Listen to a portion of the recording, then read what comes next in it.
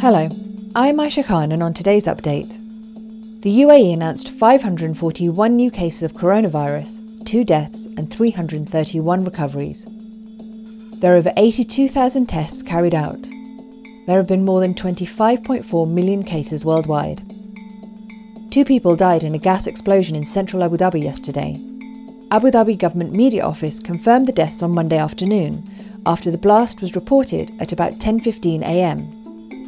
In an image shared by Abu Dhabi Police, the KFC and Hardee's restaurants and neighbouring shops in Sheikh Rashid bin Saeed Road, known locally as Airport Road, were destroyed. Residents said they heard an explosion which sent debris across the road in front of the building, flying as far as a kilometre away. Abu Dhabi Government Media Office said, "Unfortunately, 2 victims lost their lives, one near the site of the incident and a second passerby who was hit by debris. We extend our heartfelt condolences to their families. God rest their souls." The UAE, US and Israel have reaffirmed that the accord reached by the 3 nations is a courageous step towards a more stable, integrated and prosperous Middle East. The conclusion came in a 3-nation statement issued during the visit to the UAE by a top US-Israeli delegation, led by Jared Kushner, senior advisor to US President Donald Trump. Israeli and American officials travelled to Abu Dhabi on Monday on board the first commercial flight from Israel to the UAE.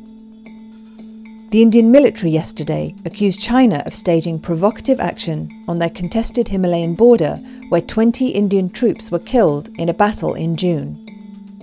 The incident happened in the eastern Ladakh region on Saturday night, according to an Indian Defence Ministry statement, which gave few details of the events.